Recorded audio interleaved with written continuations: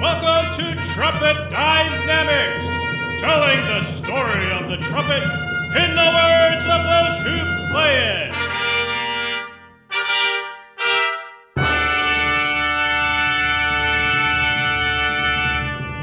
Bringing the finest trumpeters from around this planet Earth, sharing their stories that will thrill and inspire your trumpet journey. Here's your host, James Newcomb.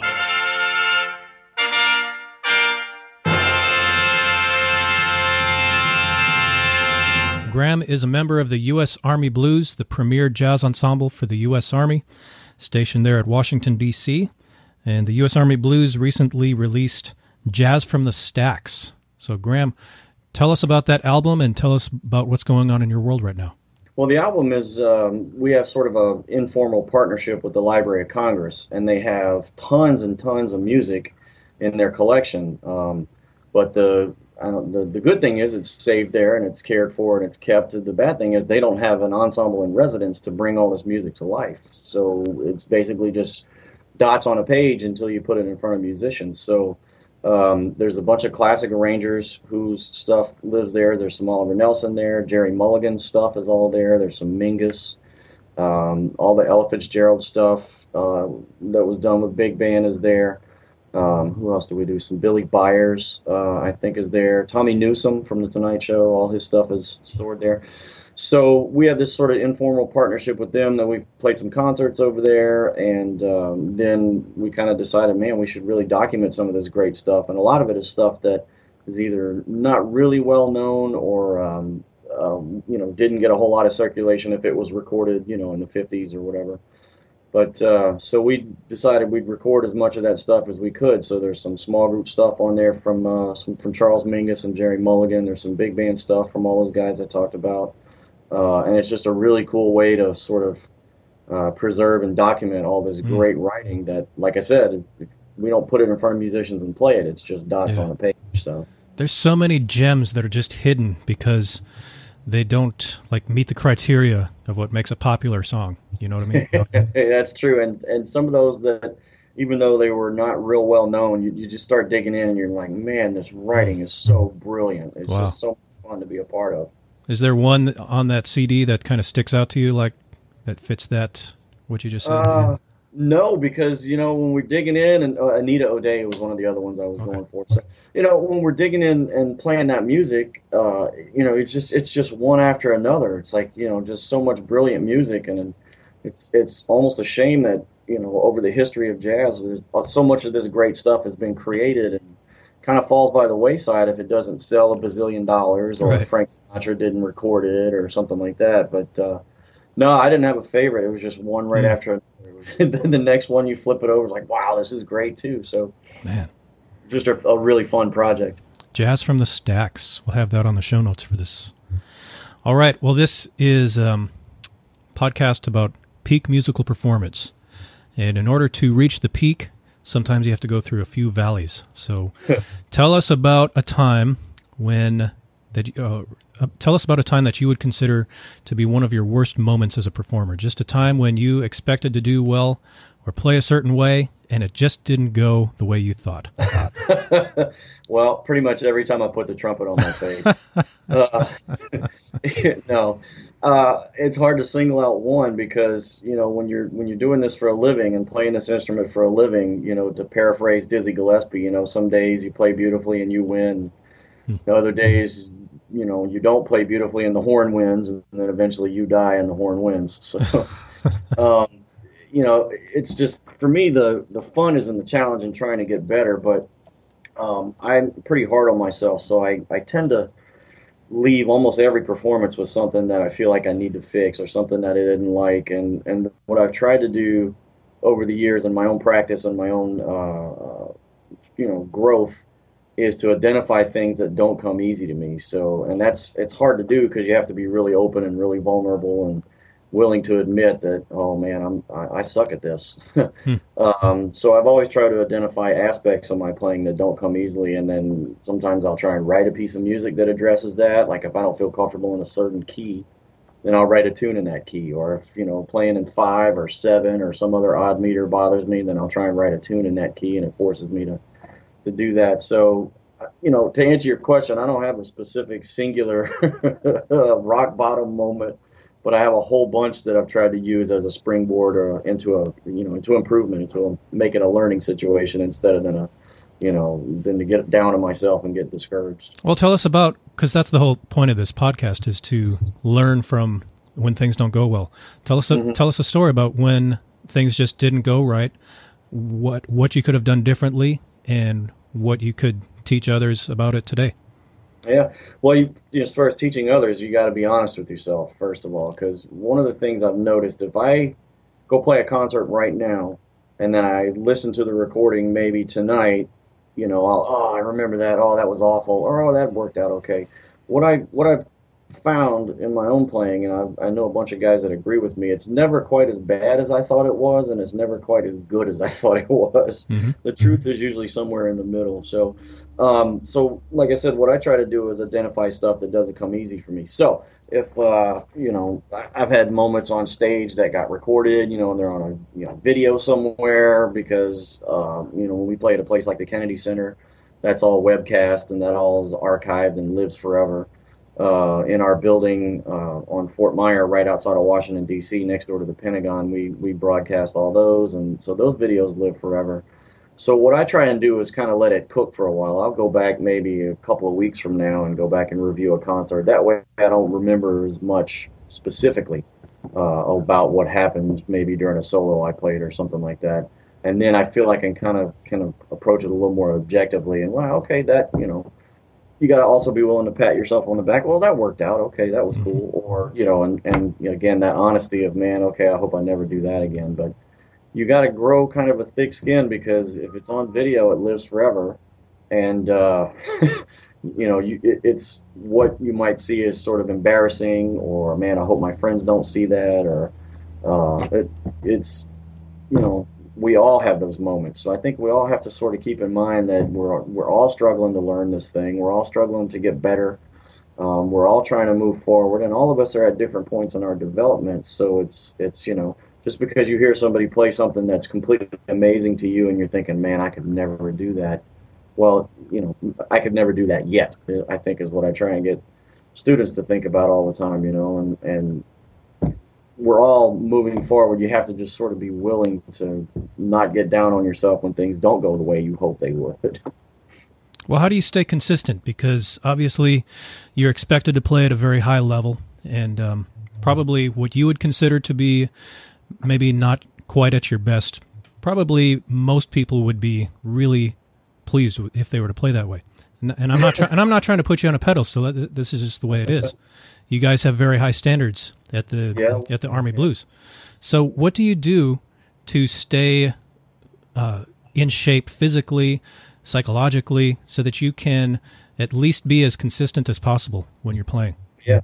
Well, I'm pretty neurotic. I tell people all the time about my warm-up. So no matter what I have to do on any given day, if I have a concert tonight, or if I have a rehearsal in the middle of the day, or if I have to go to a recording session at 9 in the morning or something like that, I'm super neurotic about getting my warm-up in, because for me, the physical part of playing the trumpet is non-negotiable.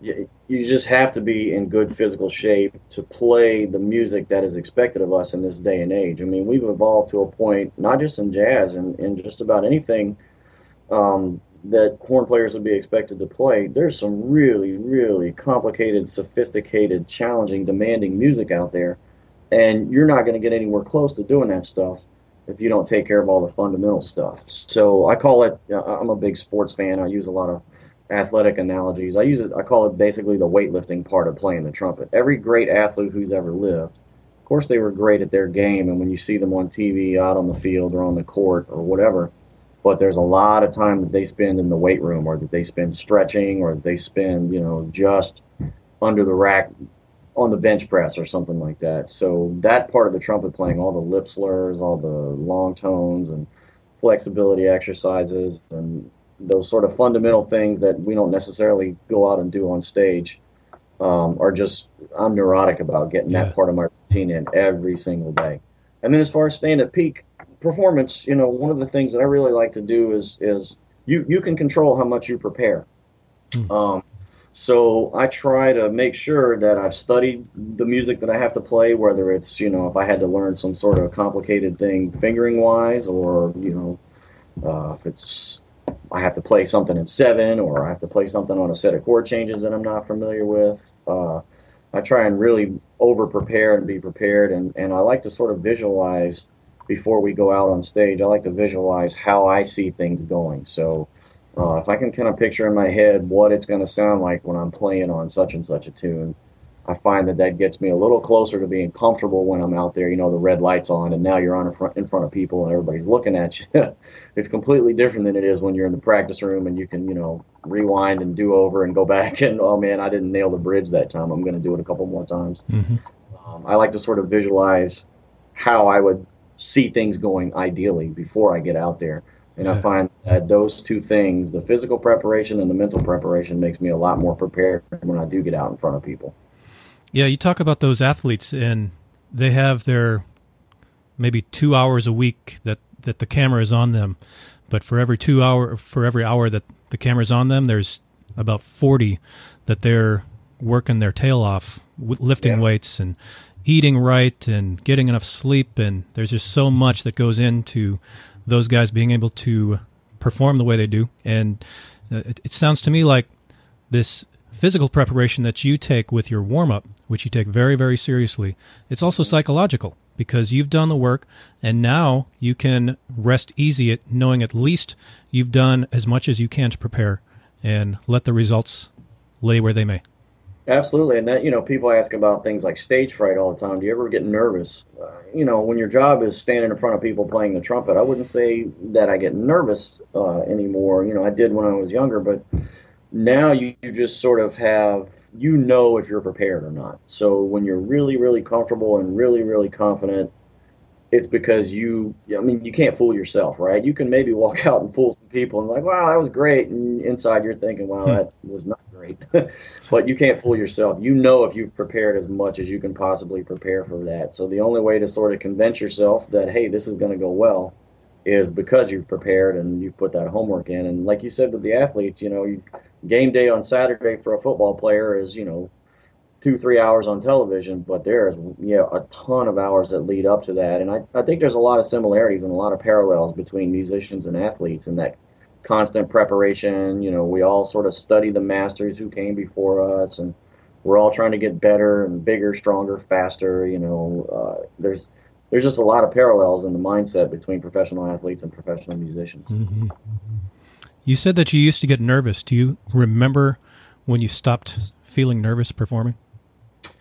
Not specifically. Probably not. Because it wasn't like a light switch flipping off. It wasn't just, last time I played I was terrified and today I feel terrific. Right, It was more of a tapering off sort of mm-hmm. thing. The more I sort of got comfortable being in front of people, the more I realized, hey, it's up to me to be prepared or to mail this in. Being prepared and all that stuff is a choice. You can choose to prepare or you can choose to not prepare. So that sort of tapered off as I got, as I started to feel, okay, maybe I can make a run at doing this for a living. So this is like maybe in college that it started to taper off? Yeah, probably. Okay. And a lot of it had to do maybe as an undergrad in my early 20s or something like that, when I started to learn how to practice, when I started to learn how to prepare and not just, when I'm becoming more methodical about my preparation and practice would probably be about the same time any sort of nervousness started to taper off. What do you mean when you say learning how to practice? Well, when I was younger, I've always loved playing the trumpet. Mm-hmm. So when I was in high school and even well into my undergraduate degree in college, I played the trumpet all the time. So my chops were in pretty good shape. I mean, endurance wasn't really a problem. Range was okay. So, that physical stuff was pretty squared away. But I wasn't actually addressing weaknesses. And one example is, I knew pretty early on I wanted to be a jazz trumpet player, so is it a chicken or the egg sort of thing. So, things like multiple tonguing didn't come very easily for me, and I didn't practice them that often because they didn't come easy for me, and they didn't come easy for me because I didn't practice them that often, blah, blah, blah. But I wasn't really using that sort of stuff if I'm learning a Clifford Brown or a Freddie Hubbard solo or something, So learning how to practice for me, getting back to that sort of you have to be honest with yourself and be able to recognize weaknesses without getting down on yourself and getting depressed about, oh man, I suck, I can't play outside the staff, or I can't play this thing at, the right speed, or this intervallic thing is really crushing me. And, without judging yourself, you just have to sort of, I don't know, clinically, if that's the right word, assess and evaluate and go, well, this thing over here is easy for me. I'm pretty comfortable with the way that's going, but this thing over here, it's not easy for me, so that's where you need to spend your time. And I tell people all the time, if you go to a university or something, you walk down the hall where the practice rooms are, and you hear somebody in there just absolutely crushing whatever they're playing, just sounding fantastic, that person's probably not getting any work done unless they're in there maybe prepping for a concert tonight or a recital in a week or two or something like that. But when you walk past the practice room and hear a guy in there absolutely just blowing chow, that guy's getting work done because he's focusing on things that are not easy. And, nobody wants to be in there stinking it up when your buddies are walking by outside in the practice room. But that's, in my opinion, that's how we learn to practice. You have to be willing to address things that don't come as easily for you in the rest of your playing. Well, those times when you're practicing and you're just stinking up the joint, knowing that other people are listening to you struggling, that's kind of a performance in and of itself. Oh, sure, yeah. And it's, you got to deal with that self-conscious, thick-skinned enough, like, okay, I got to be not afraid to sit in here and stink it up, even though I know they're outside laughing at me. Well, they should be practicing. They shouldn't be laughing. Right? They shouldn't be in the hall. They should be practicing, too. That's exactly right. Graham is getting ready to sit on the hot seat right after we take a moment to thank our sponsor. Graham, you are now on the hot seat. Do you think you can stand the heat? I'll give it a shot. It's 5 minutes before you go on stage for a performance. What are you doing? Got my eyes closed, and I'm thinking about what I have to do. I'm trying to focus strictly on what's about to happen in the next however long I'm going to be on stage. What's the best performance-related advice you've ever received? To stay prepared or to be prepared. Preparation is a choice. If you were to give some advice to someone who is struggling with stage fright, what would you tell them? I would, same thing, preparation is a choice. A lot of our anxiety stems from feeling like you're not really prepared, or you're not comfortable, or you're focusing on, I know I'm going to struggle with this such and such measure, or this passage, or the bridge always kicks my butt. You can choose to be prepared for that stuff, and the more prepared you are, the more convinced your inner self, for lack of a better description, will be that, hey, I can do this. I can make this happen because I put the work in. You've already sort of answered this, but what is a non-musical activity that helps you succeed as a musician? I try to stay in shape physically, so I love mountain biking. I love being outdoors. I love being out in the woods. I got mountain bike trails around my house here in Northern Virginia, right outside the D.C. area. Race mountain bikes from time to time. And I'm also a pretty avid woodworker. I like the creativity, to build a piece of furniture, and it's meticulous and it's creative, just like music, but it's not playing the trumpet. So trying to stay in good physical shape and to have a creative outlet that takes the horn off my face for a little while, I think makes me healthier all around, which translates into being a better trumpet player, I think.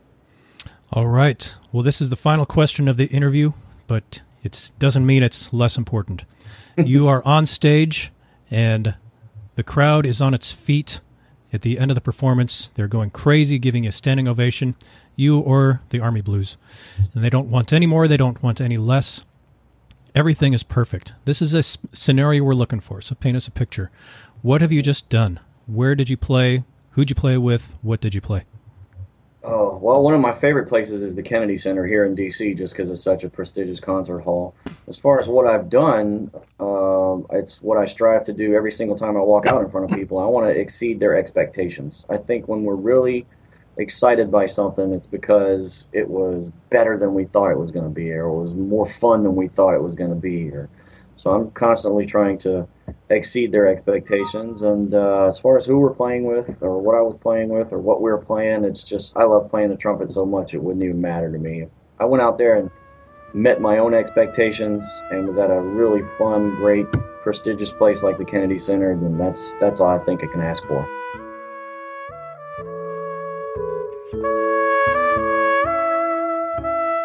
Well, that's a wrap for this episode of Trumpet Dynamics. telling the story of the trumpet in the words of those who play it. Are you a true listener? Visit trumpetdynamics.com to learn more about the show and subscribe to my email newsletter. You can also find us on Facebook, where we record a live Pay It Forward Friday episode each Friday at 10 a.m. Eastern Standard Time. Just type in James Newcomb on trumpet.com into your browser to find the Facebook page. Thank you for listening, and we will be in your earballs soon.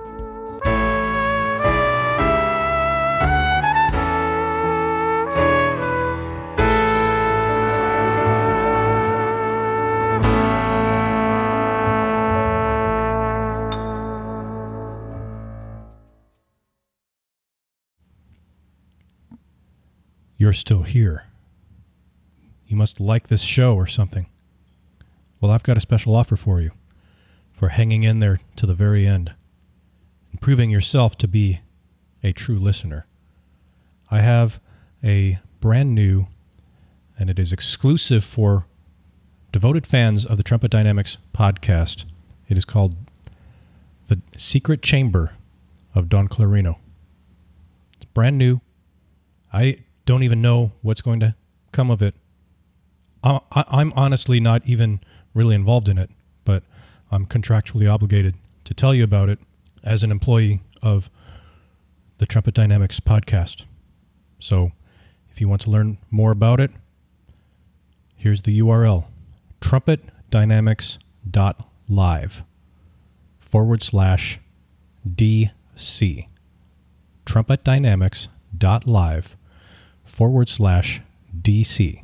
There's a short registration process, and you'll be in there. Okay. I don't know if I'm even allowed to be in there, honestly, but check it out. See if you like it. Later.